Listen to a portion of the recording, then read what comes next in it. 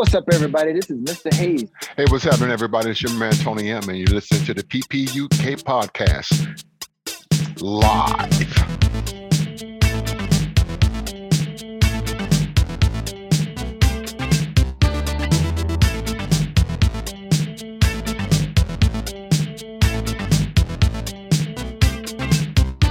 Welcome everyone to the PPUK podcast, a little extra one this today. This is reviewing the MPG gig at Coco this last weekend on Sunday. We've had a few days to recover. My voice still hasn't totally recovered, but with me is Lee. Barely with you. I'm still recovering from the weekend. Yes, I'm here. Thank you. And Leah. I am very here. I think I'm the only one that's fully present. I'm here in spirit, but 75% of my voice is. So, right. I was at the front show, Ben, and I heard you. Really? But my spider senses was like tingling. It's like, I'm pretty sure I can hear Chopin singing to 7. Yeah, that was the one. And Amadeus in a quarter, feeling funky fine, and I reckon that's stupid. Yeah. And I think me, Maureen, and Kat, there was a lot of from the start. We didn't wasn't even waiting for it. Wasn't even waiting for Tony to cue it in. We were making sure that got played. All right, so we're going to start with Lee, because Lee, you got into the sound check, right? Yeah, I didn't. Not that I, climbed Coco's and climbed through the window or anything. Went into the meet and greet. Coco looks amazing. I think the refurb, since the roof, it had a fire, didn't it? I think it looks incredible. It's a nice, very, very nice venue. So queued up for the meet and greet and got to meet Tony Morris and MPG, and that was really cool. Had an official picture taken with the MPG, and that was really, really cool. And they remembered me and from the podcast, and was chatting away, and they said thank you for all the support that we've been giving them, and that was really, really cool. And there was a couple of other people there that had their pictures taken that we'll receive on email. So that was really, really cool. And then they sold out for the meet and greet as well, weren't they? They were really popular.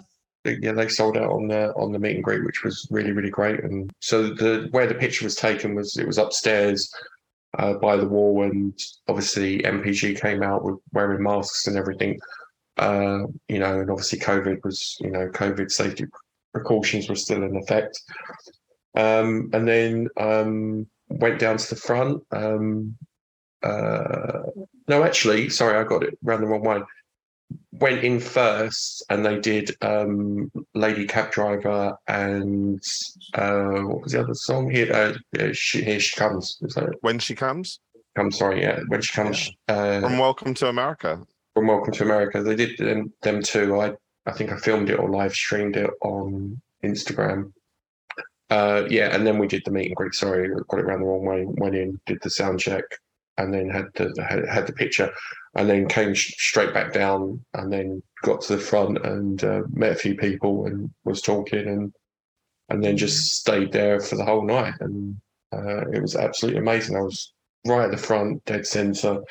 As everyone keeps on telling me and tagging me in pictures, it feels like I'm Where's Wally. It's like, hey, who's in this picture? And then everyone just keeps on tagging, hey, I can see Lee. Hey, I can see Lee. Hey, I can see Lee. I really do feel like, where's Waldo, or where's Wally, or literally Wally, yeah. And it's fun to see, and it's great to see that interaction of, seeing the shots of from above and from the side, and everyone, we've not had that for a while, of seeing a group shot of us, and it was a great vibe that whole night. Just to not to jump the gun or anything, but it was a great vibe that night. It really was, and it was nice seeing those pictures, and it's like in one way, it's nice pointing yourself out and seeing yourself in the crowd, but it's also nice, like, seeing where everybody else was and like how everybody, where everybody else, and he's like spotting your friends. It's like, oh, yeah, so-and-so's down there, so-and-so's down there is And then obviously before I went in for the sound check, we had the pre-party across the road, which was really, really good. And just to say a big thank you to everyone that came. Shout outs to Maureen, Kat, Lee, Sam, Phil, Purple Army crowd, everyone. It was really, really great to see everyone, and a big thank you to Dre for DJing and putting on a show. And he's been incredibly supportive over the years, and he's always our go-to DJ, and he's a very good friend of mine. So thank you, Dre, for that. Massive thank you to everyone that came up and said hello, and apologies if I didn't say hello to everyone. I was crazy busy, and I was trying to help people get tickets as well.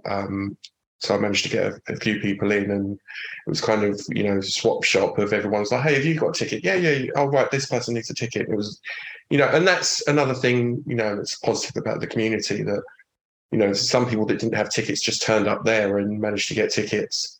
And it was, like a swap shop kind of thing. And but no, thank you for everyone that came, and other people came up to me. And I know, Chopin, you said people came up to you and said thank you for the podcast, or thank you for the unboxing videos, and that's really, really great to hear. And again, thank you for the support. And we do this as fans, It was really fun to see, because the other thing is like we mentioned Maureen and Kat and Lee, and they were flying for their party in October. In it's the Banished Ones, I believe, you get a party in October, and Debbie was down, who's running a party in Edinburgh, and I believe there's parties in Birmingham. So it's beautiful to see people all in the same place, and kind of talking about the other events you can go to up and down the country. So it's we've always been supportive of everyone's event. That's the whole point.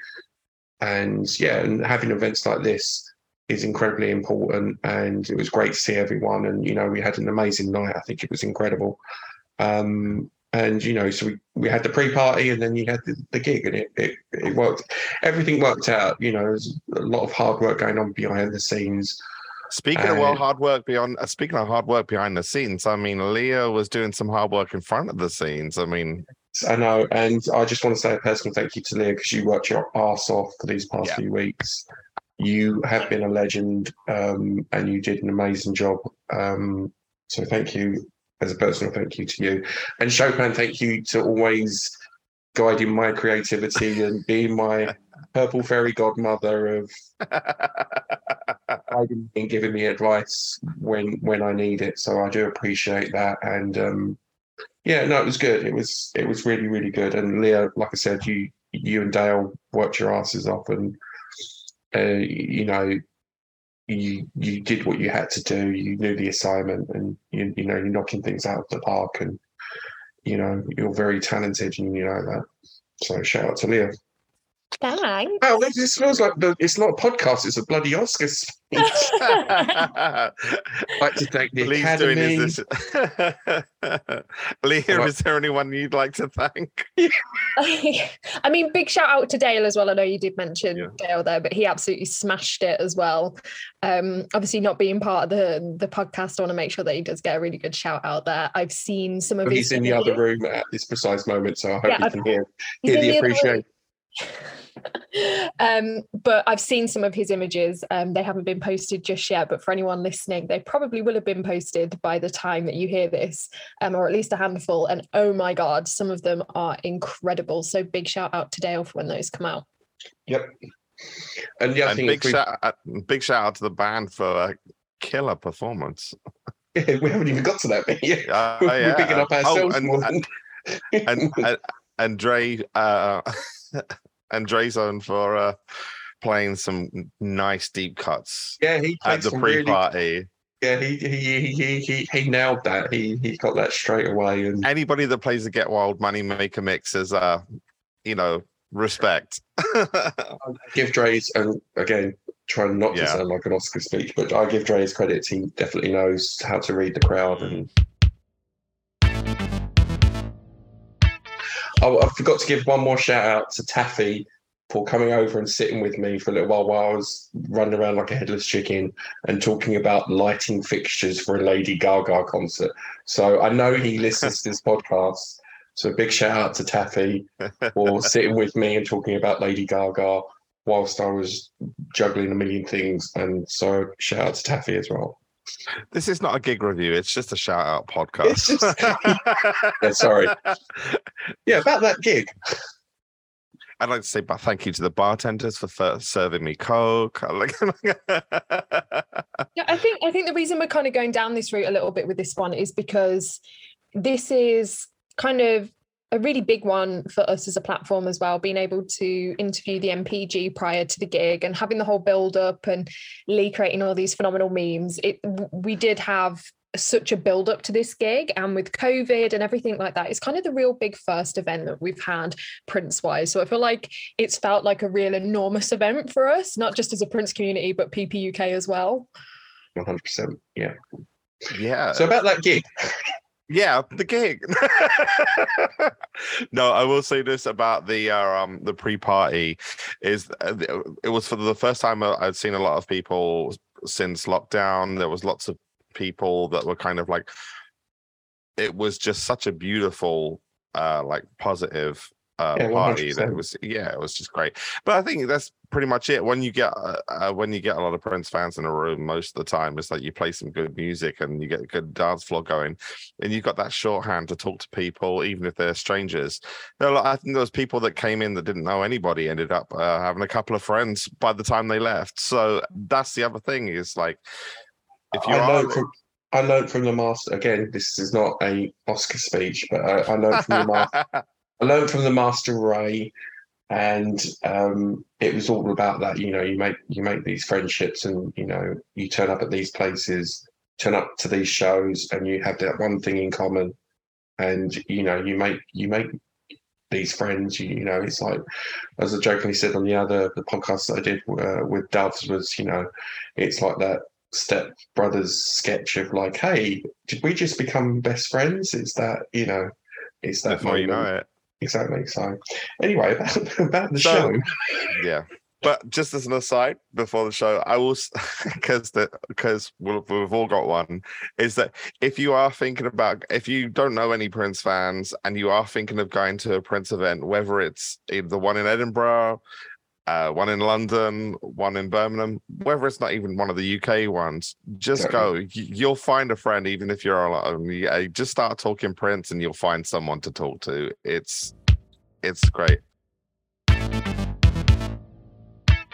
But the show, so we're in the venue. It's nicely air conditioned thanks to the refurb of the Coco, which was so needed after sweating it out at the party. And the lights go out. And all of a sudden, Live for Love. I've heard them do this before, but anytime I hear that Sonny T doing that solo on Live for Love, I am so happy. Yeah, if anyone heard the girl scream right at the start, that was me. Yeah. Yeah. It was really, it's like one of my favorite tracks. Someone at work the other day, I don't know if he listens to the podcast, Cameron, he asked me the other day, he goes, "Oh, what's your favorite last track on a Prince album?" And I said, "Live for Love." And you know, hearing that, and I think I've mentioned it before, it always reminds me of playing video games, playing Top Gun, and listening to that track, and it's like a great little track. And for them to start off with that, it's like, hey, you have my attention. You had me at this track. I'm yours for the rest of the night. It was great. I feel like I have a completely different perspective because Live for Love started for me and I'm just playing around with lenses and cameras and f-stops. But it was funny because it was kind of almost like a theme tune for me scrambling around to get shots because I wasn't sure how long I'd be able to shoot for. So everyone else is like, you know, going with this upbeat tempo and I'm sort of scrambling left stage, right stage, middle. to get shots.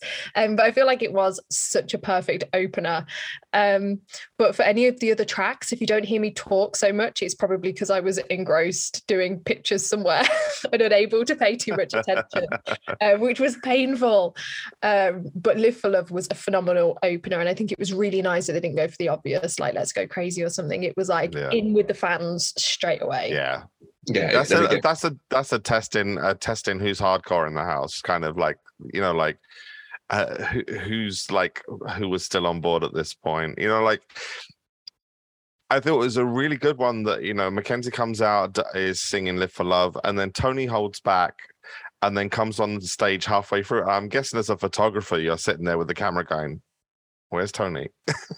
It was a moment for me going, Tony's all right, isn't he?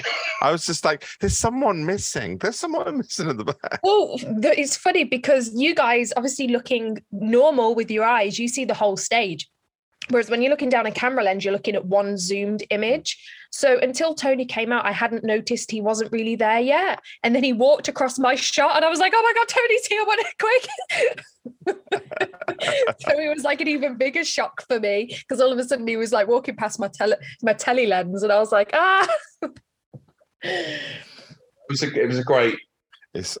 I just remember it so distinctly at Nels because I was very close to Sonny T, and I am a huge fan of his bass playing, and I was just my eyes were like transfixed on it. Like usually I'm a jumper and a screamer and a dance arounder, but like when I was that close to Sonny playing that, my eyes were transfixed on his fingers doing the solo, just like how the guy does it. He is absolutely amazing. You know, like he held it down the whole show.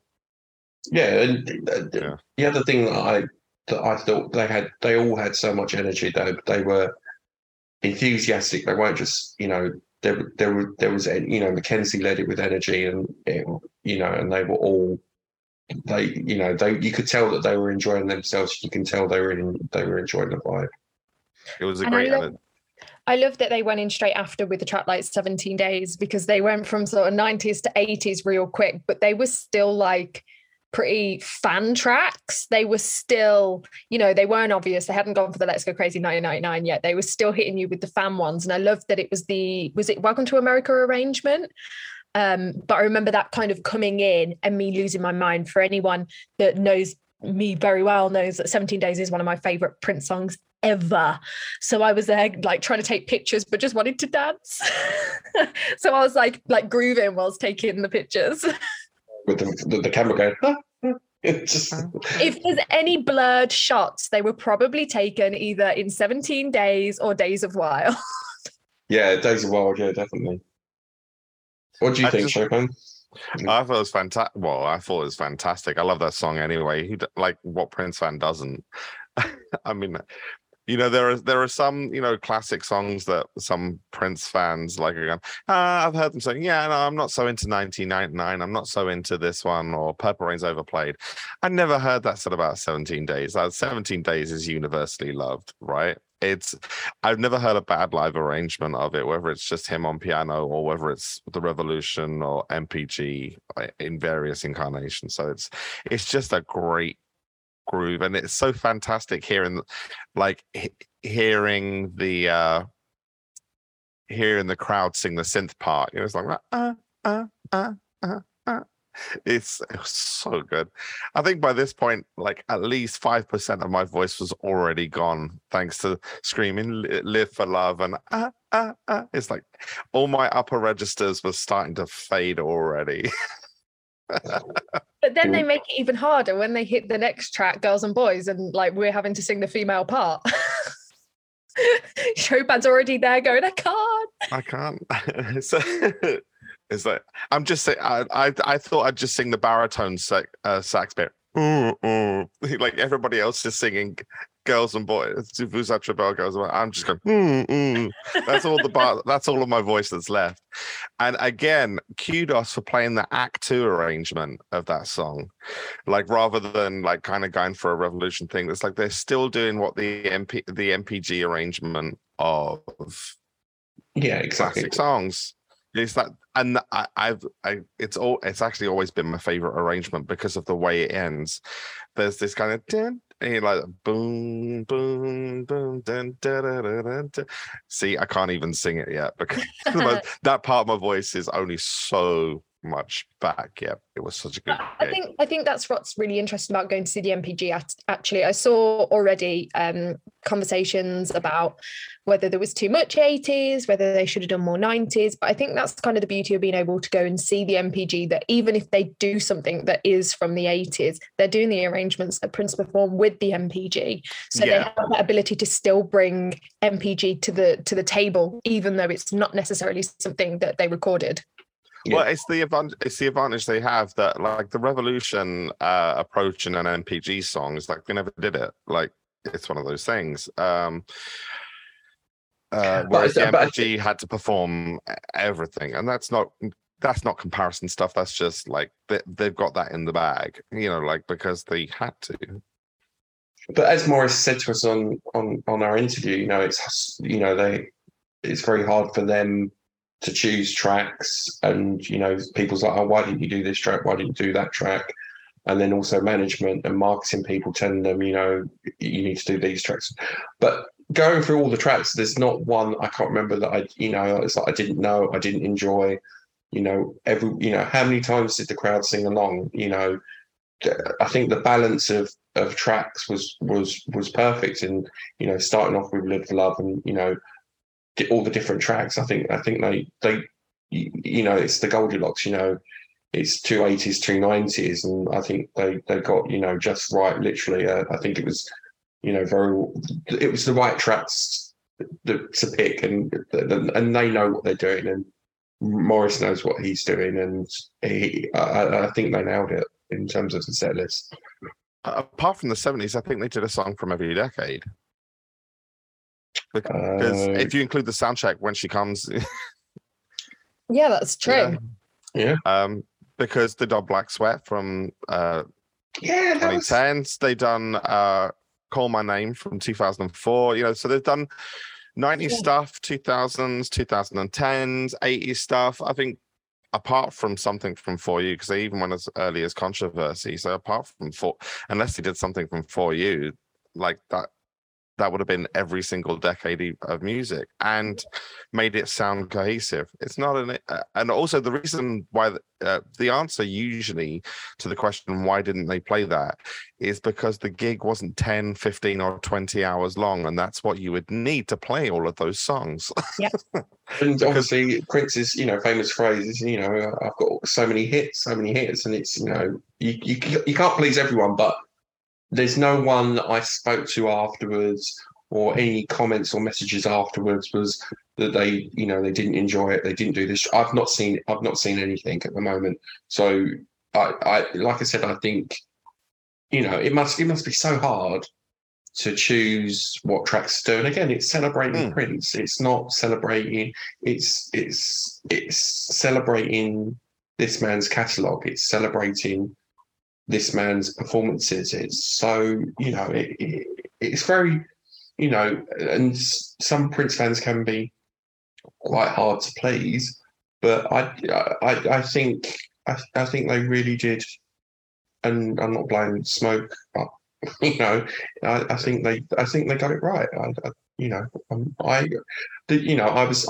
For me to sing along at the concert and stuff, very rarely. And I was, watching the videos that I took on my phone, and I keep on like, I can't use that video because I'm singing over the top. I was howling. I can't remember what video of yours I was watching, and all I could hear was you singing along, and I was crying. It was so funny. I highly recommend that anyone listening goes and has a look at some of the PP UK live stream just for the entertainment of hearing Lee a cappella. It's brilliant. And so you didn't get to rap, along with Tony M, but you did get to sing on along one of the videos. There's me rapping along with Tony. Like Tony's like right in front of me and pointing at me, and I'm sure I'm rapping with him at the same time. And I'm like, and yeah, I've played back some of the videos. I was like, can't use that, can't use that, can't use that. And I'm like, I think you can, and I think you should. I think the more of your vocal, the better. Doing my album launch party next month.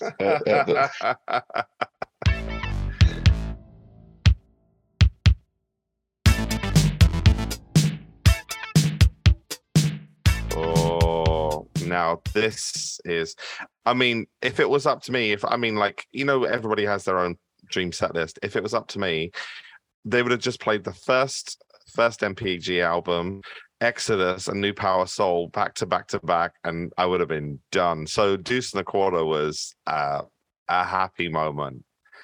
It's not even just Deuce and a Quarter because it goes straight into Call the Law, and I know that I was already having problems singing along after Call the Law. So how they went in. So I think I got like a 6-minute video, and how they went from that song to Call the Law. It was really well done, and even with the lighting as well. It's a bit like Tony stands in the middle, and there's light shining behind him, and then he goes straight into Call the Law. And it was so well timed, and it's a great, because I even spoke to you and I said, oh, should I split the video up?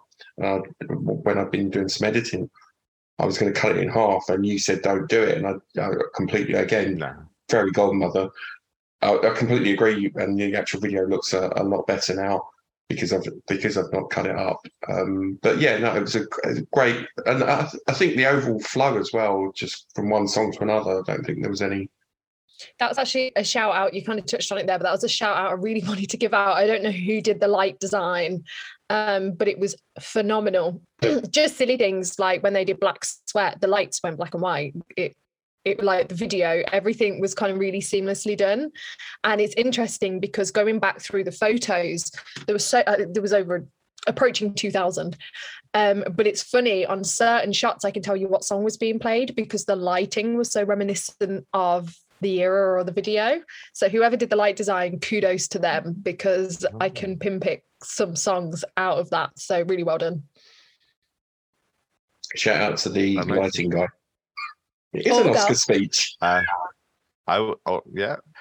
was too busy jumping up and down, like the entire room was moving for me. I mean, I was like kind of just trying not to knock people's drinks out the way as I was pogoing to Call the Law. By the end of it, Lee, your fairy godmother, she sounded like Pat Butcher by the I was just like, that's the most UK reference sorry that we could possibly make. For any Americans watching, you'll have to Google that. Oh, Pat Butcher from EastEnders. Yeah. She sounded like this, by the way. That's what I'm trying to say. I wanted to ask you guys, actually, and I think Call the Law is a really good one to mention. How did we feel about the fact there wasn't a female vocalist, and did you think it was missed? Because Mackenzie took the Rosie part of Call the Law. What do you think?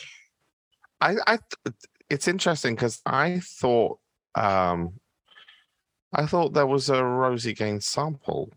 Yeah, that's what I was just thinking. There was a Rosie Gaines sample played. Sure. So he was singing over the top, but Rosie Gaines' voice was in there. I mean, the MPG over the years has definitely had female members, and Ida played with them. Ida Nilsson, played with them, and Candy Dolfer has played with them as well. So it was something that I was kind of not concerned about, but I was definitely curious. And we mentioned it in the podcast with Tony and Morris, where we were like, "Are you going to have a special guest vocalist?" Because we know we've had Beverly. When I saw them in Shelby's Birmingham, when I saw them Martha. in Birmingham, they had Misha Paris. So they have brought in guests as well to sing with them. And I was like, "Oh, are they going to bring someone in?" But I have to say, Mackenzie really carried it. And at times I wasn't even looking at Mackenzie and it just sounded like a female vocal. It really fitted well. Because I think it's quite a hard with Prince music, sometimes things like Girls and Boys, Pop Life, they're songs that have a lot of really heavy female vocal parts, and it really wasn't as missed as I thought it might be, not having a female vocal on stage. Well, Mackenzie's got a really good upper register, that's for sure. Yeah. So he's not just like somebody who his upper register is he's got power in the upper registers, so that's what carries it off. It's like some guys, they can go high, but it starts to sound really thin and nasal. But he's got a full tone to his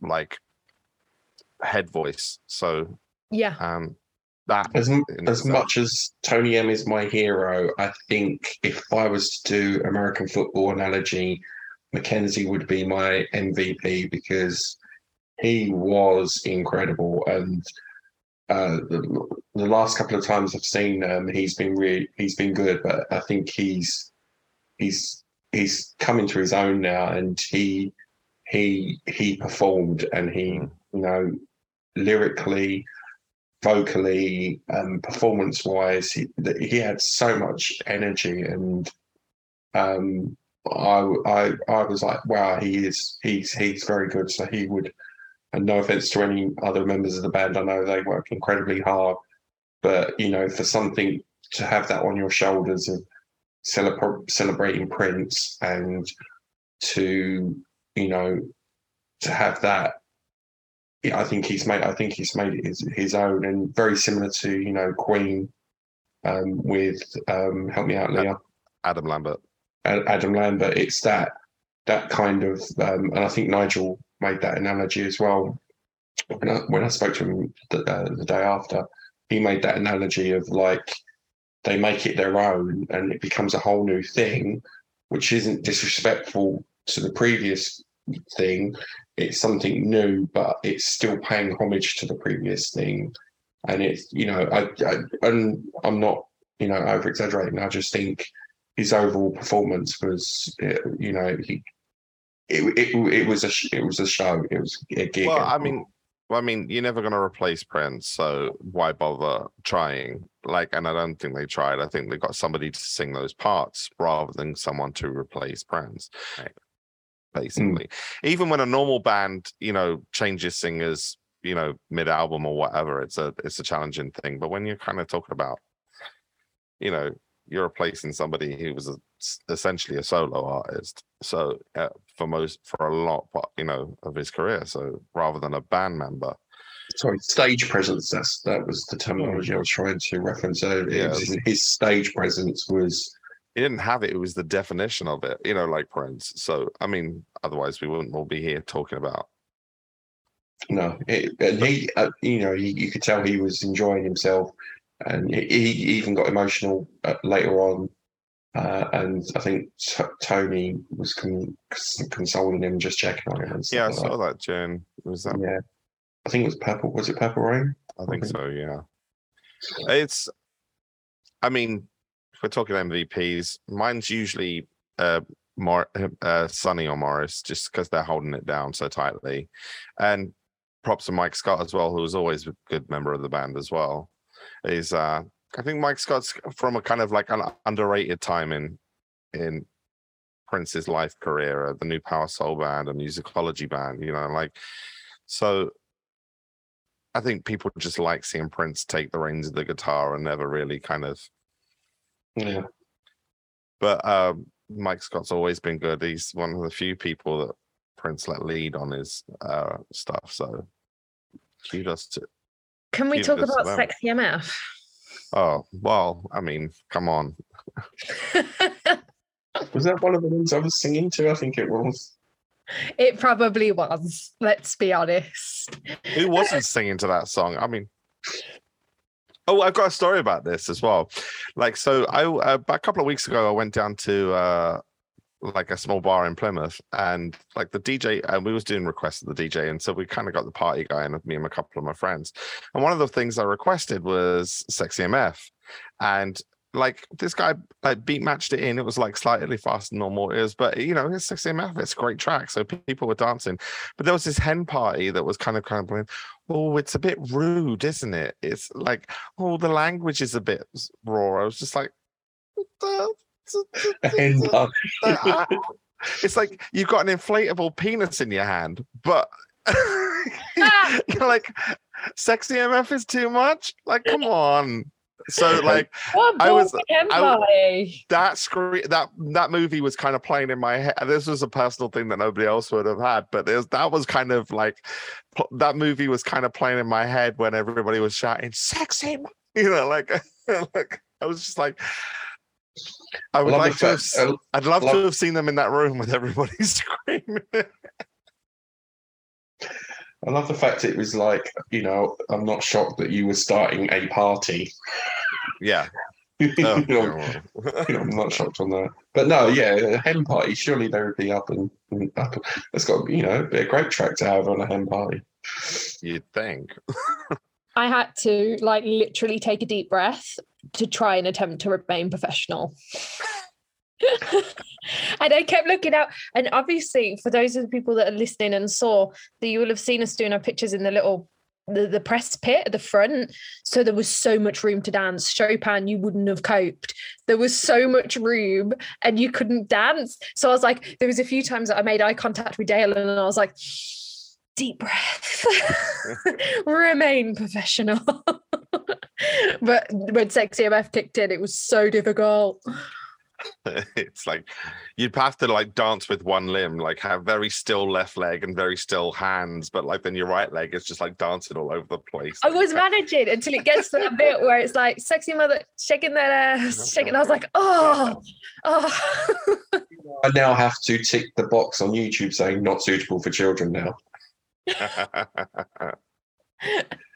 Oh my God. It's like, by this point, my voice sounded like a husky and my hips sounded like a rattlesnake, just like by the end of this song.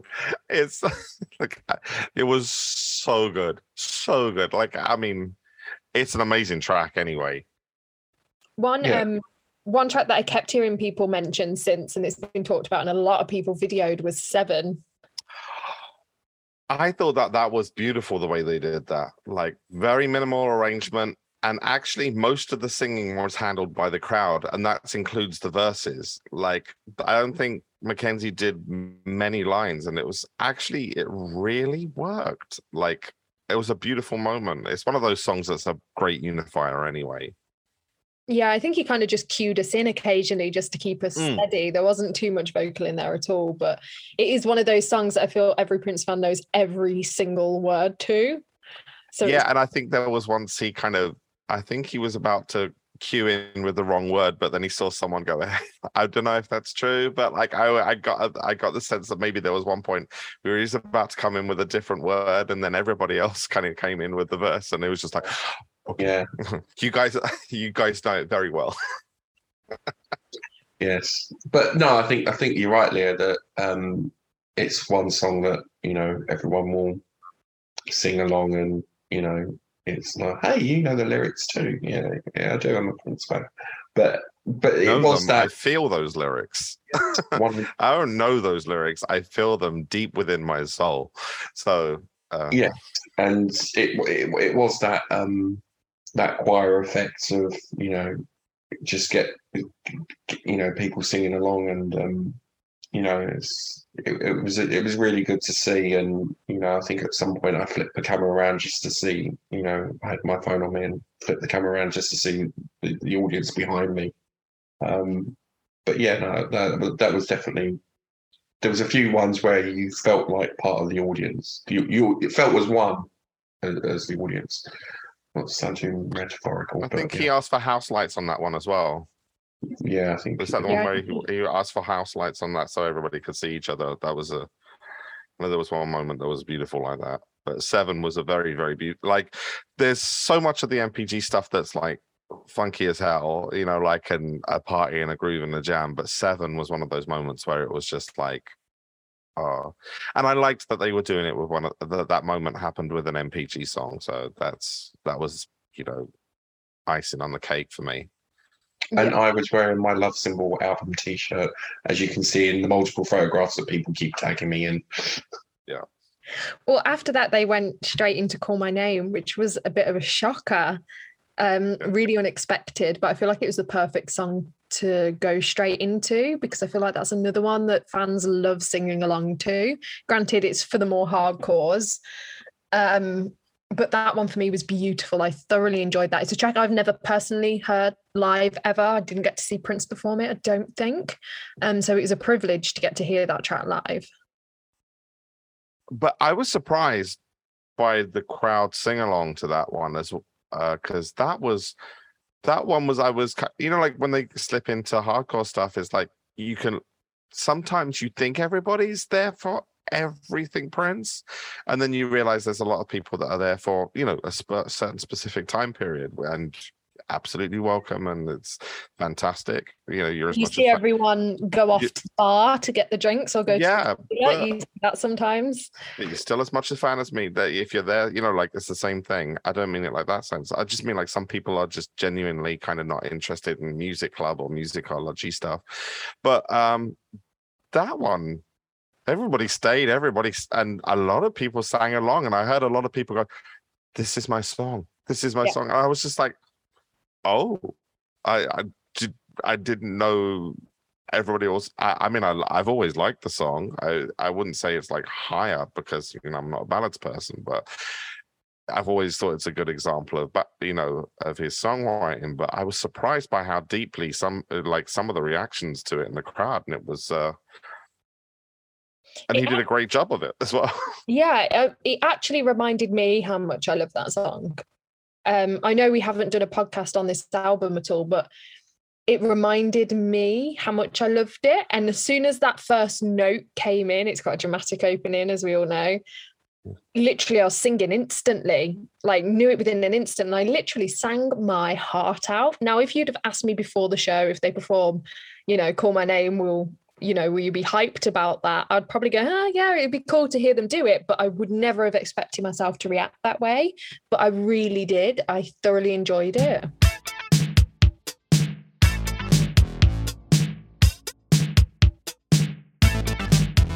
Another one that people were really excited about, I saw as well, was Gold.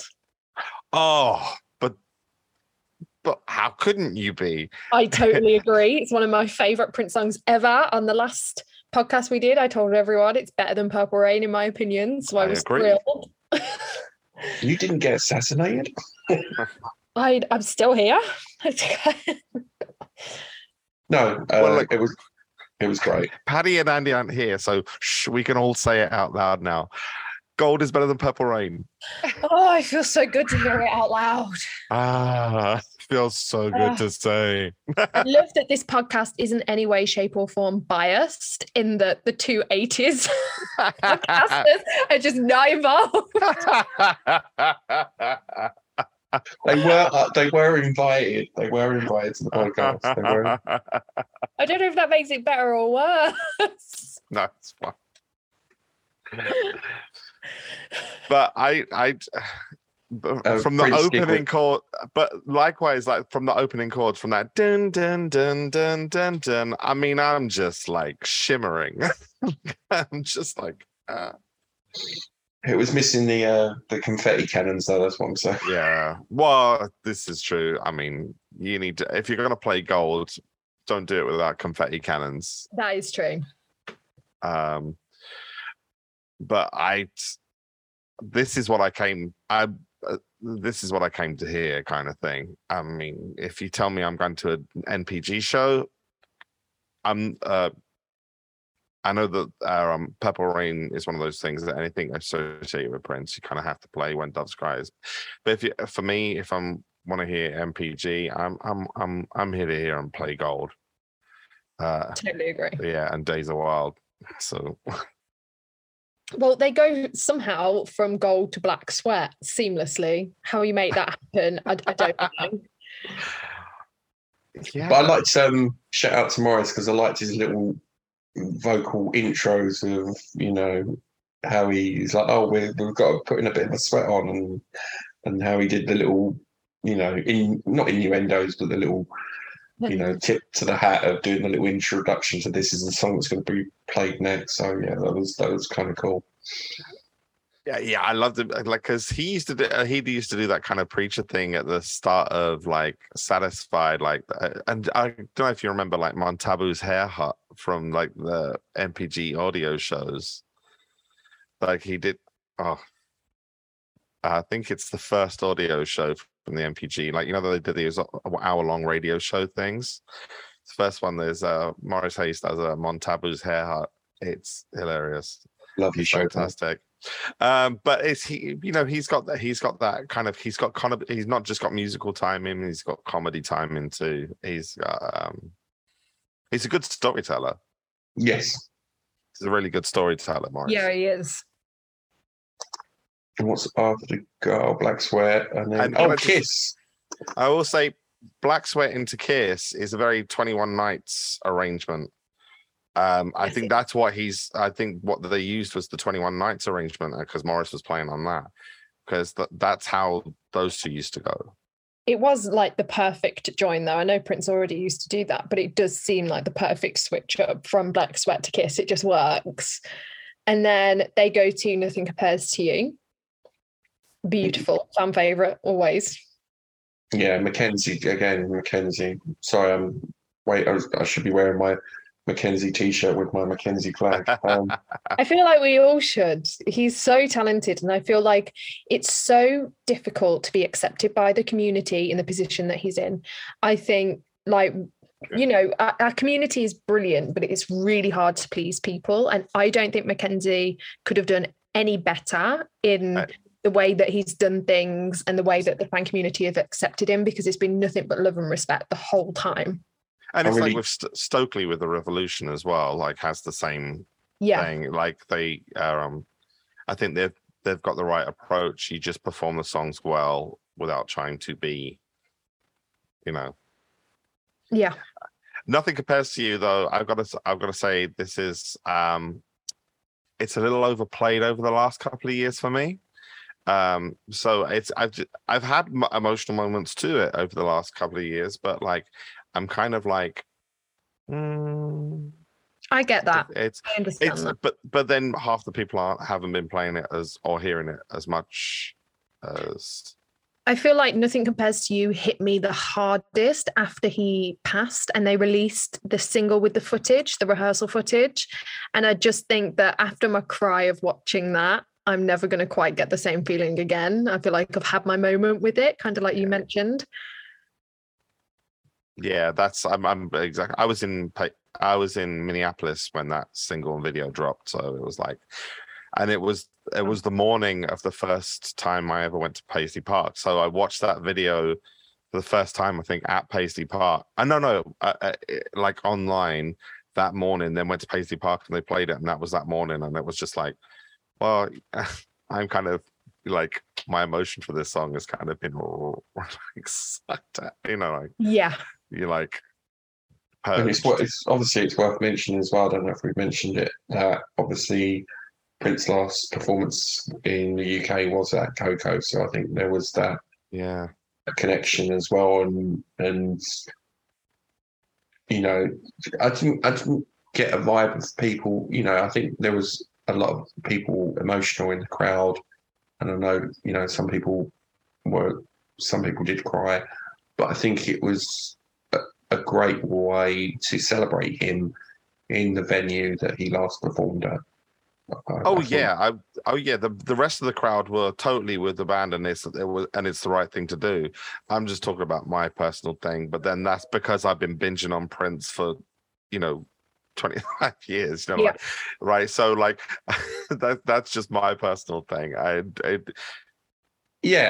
just there was no point that the crowd, there was no down. I think that's what I'm trying to say, is that there was no down moments. The energy didn't dip at any point. Yeah. Like I appreciate it. The energy was still there. I was just, at that point, I was an observer rather than a participator.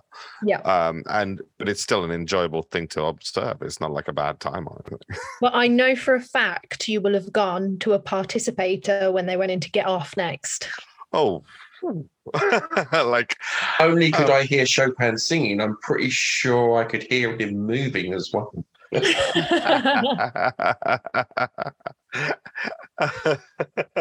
I think we sung some background vocals that weren't actually sung by the band as well. Me and Maureen. I think there was one point where I kind of like sung in her ear, "I Am Violet the Organ Grinder" as well, just because it's the same song. Like, just please, if they go into Violet the Organ Grinder, I am done. I am done. But like, I feel like at that point, me and you will have just floated into the air, and, like danced under the disco ball. Credit for how cool Mike Scott looked as well. He looked like a funk wizard. Yeah, funk wizards. They need to sell that on the t-shirt now. Yeah. They should. He did with the little red shoes as well. It was like his little red spiky shoes. Yeah, it was incredible. Yeah, he did look like a funk wizard. Very Boosty Collins style. Yeah. But I'm always reminded of that little clip from like the Musicology tour where like he's playing the guitar and Prince is like, this is a no pimp zone. It's like, like, what gang you in? What? Cool in the Gang. Cool in the Gang. It's like and Mike's just sitting there, like sitting with that chicken grease guitar, just like love it. Yeah, cool guy. So after Get Off, we do start going into our little like 80s trilogy. We have 1999, followed by Let's Go Crazy, followed by Controversy. It's somewhere Paddy and Andy are going, why are they not talking about these tracks? Why have they gone silent? There's a disturbance in the 80s Prince world. Well, I mean, you're not going to go wrong with it. I really liked the performance of Controversy. I thought it was there was a lot of, and Mackenzie again. Sorry, I really am a fan. It's just the energy was just it was just great, and it was And every time we're talking about a song, I'm hearing it, and you go into Prince mode, and you're like, yeah.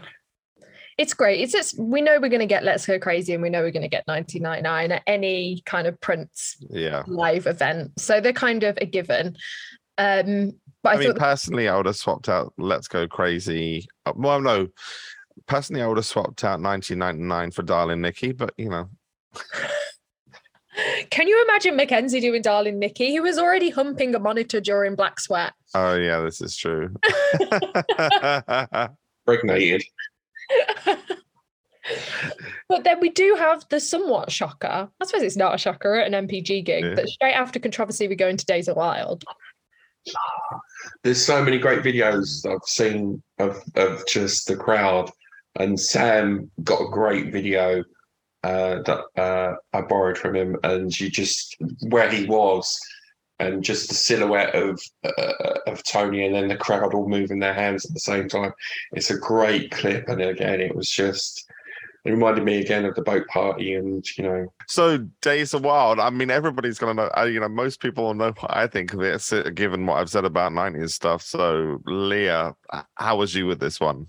This song cleanses my soul. I'm pretty sure as soon as this song kicked in, like my spirit left my body and was just dancing up in the ceiling of the Cocos. This was really late on in the gig, so I knew I'd got all my shots kind of in the bag at this point. So this was kind of the first time I really relaxed into the gig. The rest of the time I was pretty preoccupied, but this song, I was like, okay, camera down. If a shot presents itself, I'll take it, but I'm just settling into this one. And I was just pogoing by the speaker. But it's so good. I mean, I would be appalled if I went to go see MPG and Days of Wild wasn't in there. Mm-hmm. Like, it's the one, it has to be done. Yeah. And it just has the same effect on me every single time. I think I could have gone to every single MPG show on this tour and I still would not be upset about hearing Days of Wild. I can hear it on a loop and it just makes me feel better every single time. It's epic as a song. I know that there were parts of it where me, Kat and Maureen were like, I don't know about them, but I was screaming I was screaming out, these are the days of so much. I was like, wait a minute, did I just taste blood? Have I ripped my vocal cord? I was just like, oh my God. And I was like, everyone's singing different back in. So you might be going, these are the Days of Wild, and someone next to you is going, I think as somebody in the corner going, hold on to your wigs. I think as a Prince fan community is the best way to sum up this song. I think if it's our football chant, it's our Sweet Carolina. I think it's Sweet Caroline. Sorry, it is our football chant. Dare I even say it's like a stadium chant. It's like a stadium chant, isn't it? Yeah, soul clapping. Like soul clapping along to the kick drum is our Mexican wave. And Days of Wild is our like football chant. There were parts of it, I mean, because there was so many different little things. You can hear like one person off in the distance going, "Free the slaves," like from the record. And then there's like me and a couple of others when we're doing that, play that bass, play that mother,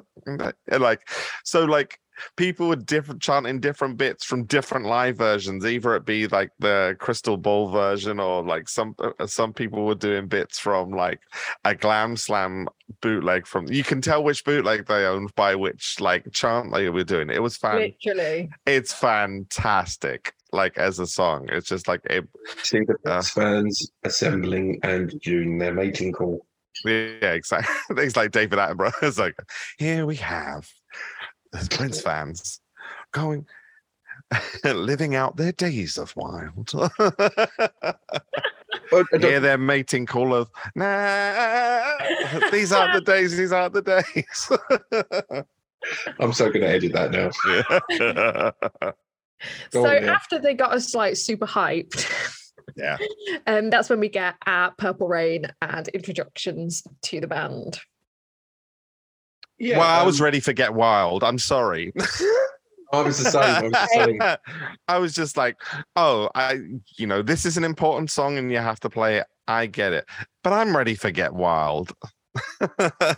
And 319, and now an Endorphin Machine. Return of the Bomb Squad.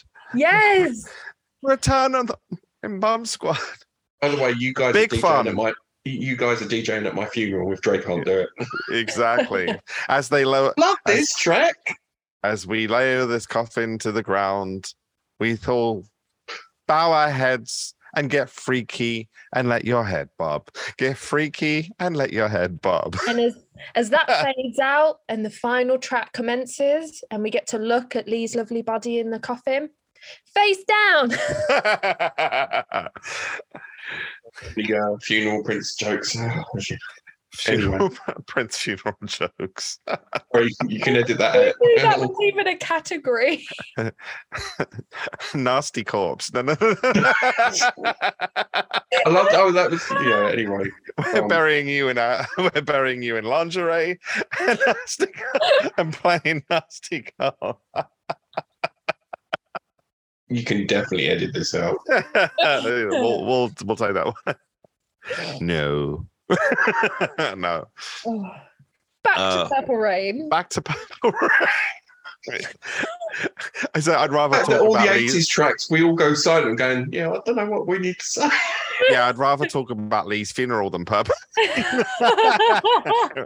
Why? I was done, mate. No, No, just to say for any listeners, we are in fact sober. Lee is drinking a can of Boost, but other than that, the only Coke I've had is liquid and bubbly. I'm on some caffeine, but other than that, the Purple Rain. The Purple Rain. Yeah, it was great. People sang along. It's like that thing with Sign of the Times. Even before Mackenzie starts singing, everybody's going, oh, way, oh. And Purple Rain, even before it, from the opening chords, everybody's going, ooh. Like literally the lights go down and the purple lights come on and everyone's already woo-hoo-hooing. Yeah, exactly. Like, that, and like literally, people have been waiting to sing all that. Great unifier. It's one of those things I like. I where I become an observer rather than a participator, because it's nice. It's nice to see how people to the core feel this one, and yeah, you have to play it like anyway.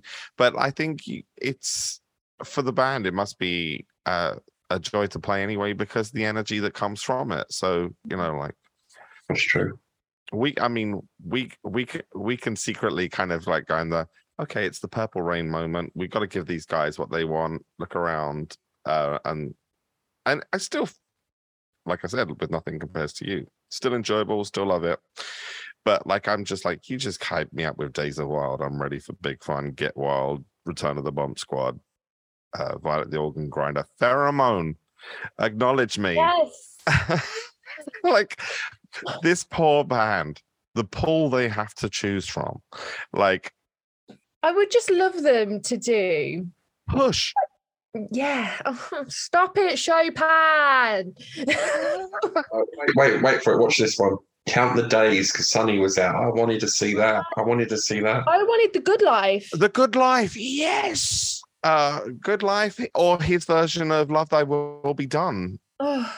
We just turned into them fans Funky of like, why didn't they do this song? Funky design. See, I appreciate those fans and I get those fans, but I also get that the gig wasn't 10 hours long. So Yeah. our list is going to be loose, interactive. You know what they're going to have to do? They're going to have to do like a Coco show or a main venue show and then give us an after show. You know what they could after show, that's when they hit us with Pheromone and all of that good stuff. Exactly. If you did like one of those, because I did one. Ada Nelson did a show in Camden and then did like a kind of an after show jam thing at the Pizza Express in Soho, and it was amazing because like she stretched out and jammed and did different stuff. And I would love to like the MPG to do their main shows, like that kind of festival shows and big thing, and then do the next time they come around, do a smaller party where they do just like hardcore stuff. Yeah, like and advertise it as stuff.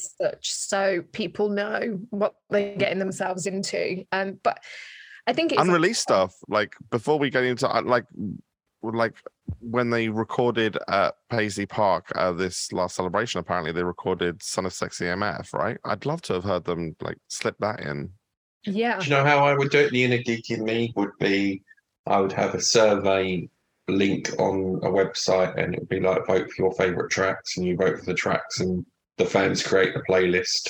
Yeah. And you can see it, you can interactively see it, and just see like, Get Wild is there's 45% or something in that, and then the set list is built up by the fans. It's like, oh, vote.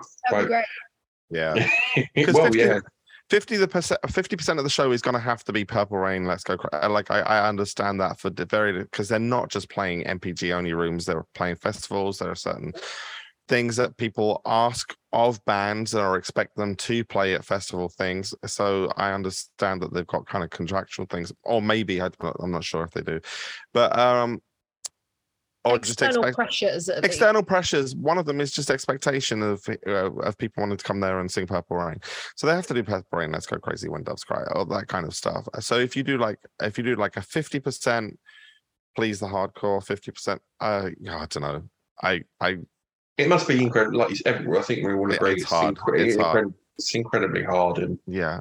like me personally, I think because you've got to do that and maintain the energy between the two as well, between the two 50%, right? And you have to find time to rehearse all this stuff. Oh yeah. The bigger the set list, the more you're adding in. It's more rehearsal time. Yeah, the logistics of it is like, maybe that's why we haven't got Return of the Bomb Squad. Maybe they need to do a sampler set. Yeah. Ooh. Maybe they, like it worked for Prince. It made a lot of people feel like they'd heard their favorite song. So yeah, but then all the 80s stuff if it was Down to You shows, all the 80s stuff would be in some like 10-minute sampler set, and then the other like hour and a half. Oh no. Looking so sweet and innocent. No, the sampler set would have been 90s stuff as well. They got a whole Revolution show where there was no 90s stuff. I don't see why I don't get I'm joking. It's all great. It's all Go pants outside holding the sign going, I want 90s. Look, this is a man so fucking talented with enough stuff that you can be unhappy not unhappy, but you can be kind of like, oh, I can see a great gig without your 20 biggest hits. Yeah. Like the most beautiful girl in the world. Not in it. Yeah, I think No, because now that's now been they've sorted out the legal issues with that. So well, that's why the repress was this year. Yeah. What songs do we have? So Yeah. then we move on to our encore. So after Purple Rain, they go off and they came back on to DMSR, which Great. I love that song. I do really love great. that song. I have a little story in relation to DMSR actually, because I saw them on their last tour, but in Birmingham. And I don't know if you remember, but on the last tour for DMSR, they got fans up to dance up on stage. And I had already seen, I'm sure they did London first and then they came to Birmingham, or they'd done some other venue and I knew they were getting people up for DMSR. So I was like, okay, fine. I was like, #barrier crew, enjoying my time on the barrier. DMSR comes on and Mackenzie points at me and he's like, I want you up. And I'm like, yes, this is my moment, my time to shine. And I went to sort of like edge forward a little bit with the rail in front of me and security pointed at me and was like, get down. And they wouldn't let any of us up. So there was three girls, me being one of them, that were pointed out at the front that were told to come up, but security wouldn't let any of us up. So this time I was like, when DMSR comes out, I knew they hadn't been getting people up for DMSR because COVID and the whole situation. But I thought maybe from what they mentioned in the podcast when we interviewed them, that because they were doing the meet and greet, I thought maybe they will get people up for DMSR because it's the last date of the tour. So because they hadn't done meet and greets at any of the other venues. So I thought maybe they will get people up for DMSR. So I was like ready, waiting, ready to go. And they didn't. But my time will come. My time will come. I will say DMSR I would have been in the mood for DMSR after Days of the Wild. That would have been like a kind of 80s track that I could have. Yeah. Or America, like that would have been But DMSR was fantastic. I was so up for that. Yeah, it's another crowd sing-along, isn't it? Oh, yeah, it's great. It's such a great song. And then they go on to Baby I'm a Star. That was a good finisher. That was a good finisher. That was... New tour arrangement as well. So yeah, that baby. Yeah. So proud of you, Chopin. No. I sing most of my reviews rather than talk them. No, just the fact of your arrangement knowledge as well. I'm sure Paddy will be listening to this going, he's a legend. He's really good. He knows his stuff. Look, we've all got the bootlegs. Come on. I think that's like the most bootlegged show ever as well. Like I feel like every time you go online and it's a Prince live show, it's either a bootleg of Syracuse or a bootleg of New Tour 90. Yeah, it's either Tokyo or La Coruña. Yeah. Rock in Rio. Oh yeah, Rock in Rio. So that was their closing track. I think it was a great closeout. It left us all really hyped. But I don't know. I kind of don't remember the show ending. I know that sounds really strange, but I kind of don't remember. Yes, I do. I think you might remember them coming out and doing a bit of an energetic crowd chant. Yeah, they came out and they did Johnny. Yes. Now, me and Maureen and Katrina had been doing the every Dead Space kind. Let's get them to play it by just starting a chant out, and you could hear these little chants throughout the gig, like starting out of the Johnny, but then like the OEOs would start as well, and they'd be a lot louder. But that I love that. I love that they did Johnny because it was a competition between the locations, wasn't it? The tour locations. I did feel sorry for people that didn't know it though, because they're kind of just like bobbing along. Kind of looked at people and I was like, oh. If I knew they were going to do it then for the competition, I would have pushed some people out the way. Because voice or no voice, I think I was at 25% voice at that point. It would have been a very bass note version of it. It was great though, and it was really fun to see the band's footage because they all filmed the audience. Oh yeah. So for those of us that were kind of near the front or at the front, it was great to kind of see ourselves in the video as well. It's like, oh, I've been shot, I've been shot by Tony M, or I've videoed by Morris. There we go. That's where we got the shout out, wasn't it? Yeah. Yeah, Tony You M guys gave got us- shout out by name? Yeah. Yes, that was very cool. Very 'Cause cool. even though I think the camera came on me and you, Leo, and we got a shout out. That was very surreal. And I've said to Chopin, I said 14-year-old Lee doing his paper round, listening to the Love Symbol album, rapping along to Tony M, and then Tony M gives you a shout out. It was a moment. It's a was nice full circle moment. Yeah, What I exactly. was about to say. It's very full circle. I was at Prince's last show at Coco. It was the last time I saw him. Obviously, it was at his last show in the UK. So just going back to Coco for me was really emotional because it was that last time. I'm sure it was for you guys as well. Did you both go Coco? The Prince No, one? I missed. I was out. Weirdly enough, I had tickets and I was in the queue outside. I was kind of in the queue outside, but like I'd started a job and they had booked me overtime that I hadn't approved, but they were like basically like, well, you've just started. I mean, if it happened now, I would have told them where to go, but it was this weird thing that had happened at the time. So it was kind of like, okay. Oh my God, I went to a Prince gig that Chopin didn't go to. I didn't think that was possible. You've done to Chopin, if I remember rightly, Rosalina was tagging us, and both me and you weren't there because you were somewhere and I was out of the country. I was either in Switzerland, Japan, or Rio, somewhere.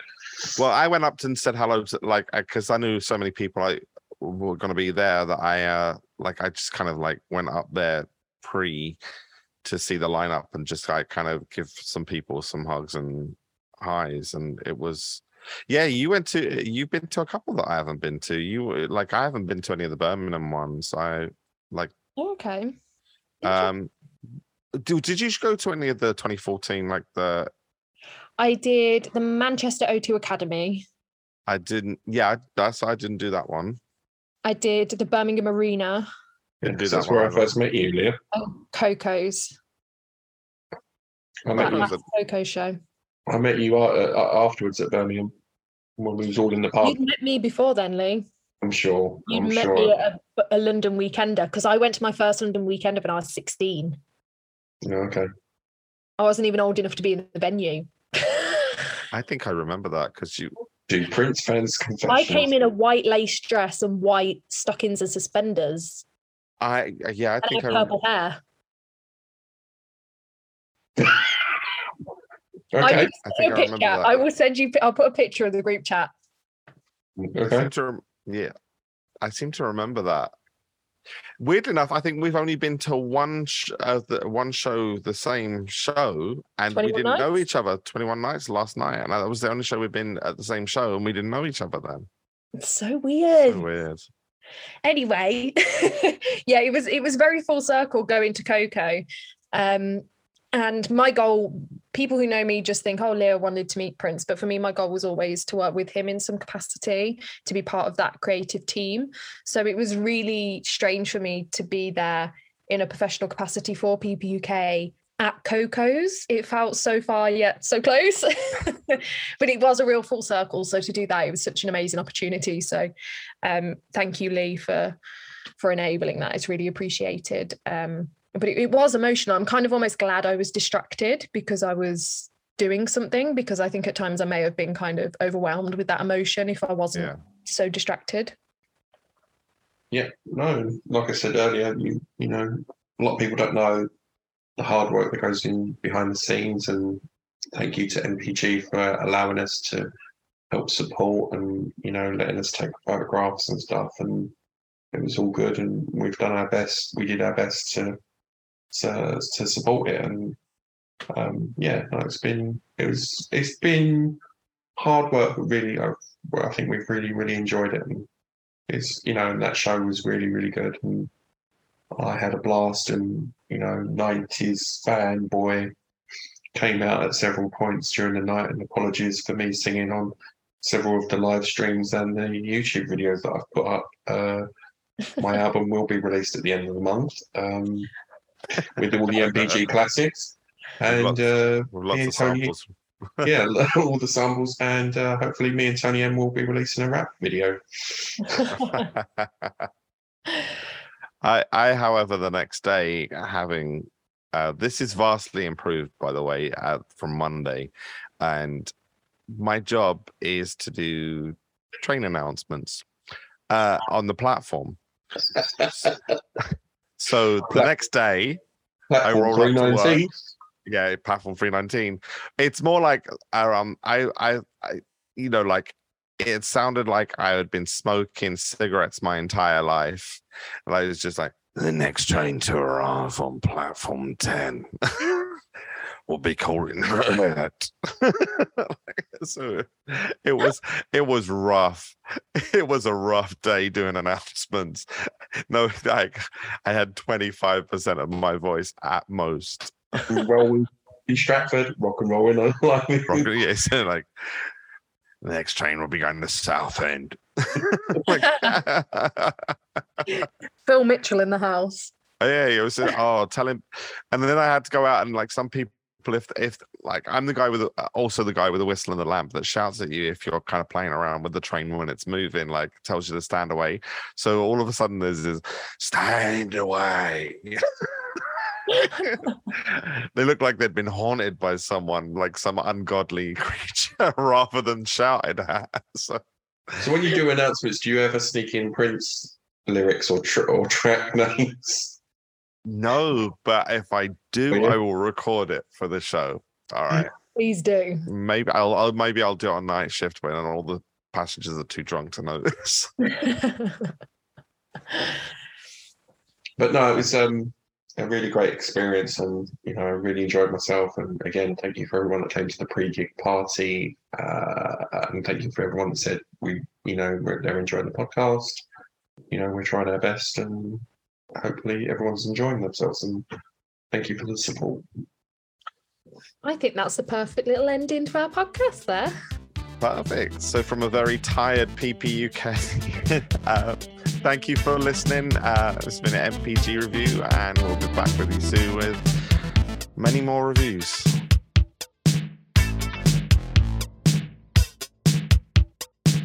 Yeah, So Leah, does this cleanse your soul? Let's go again.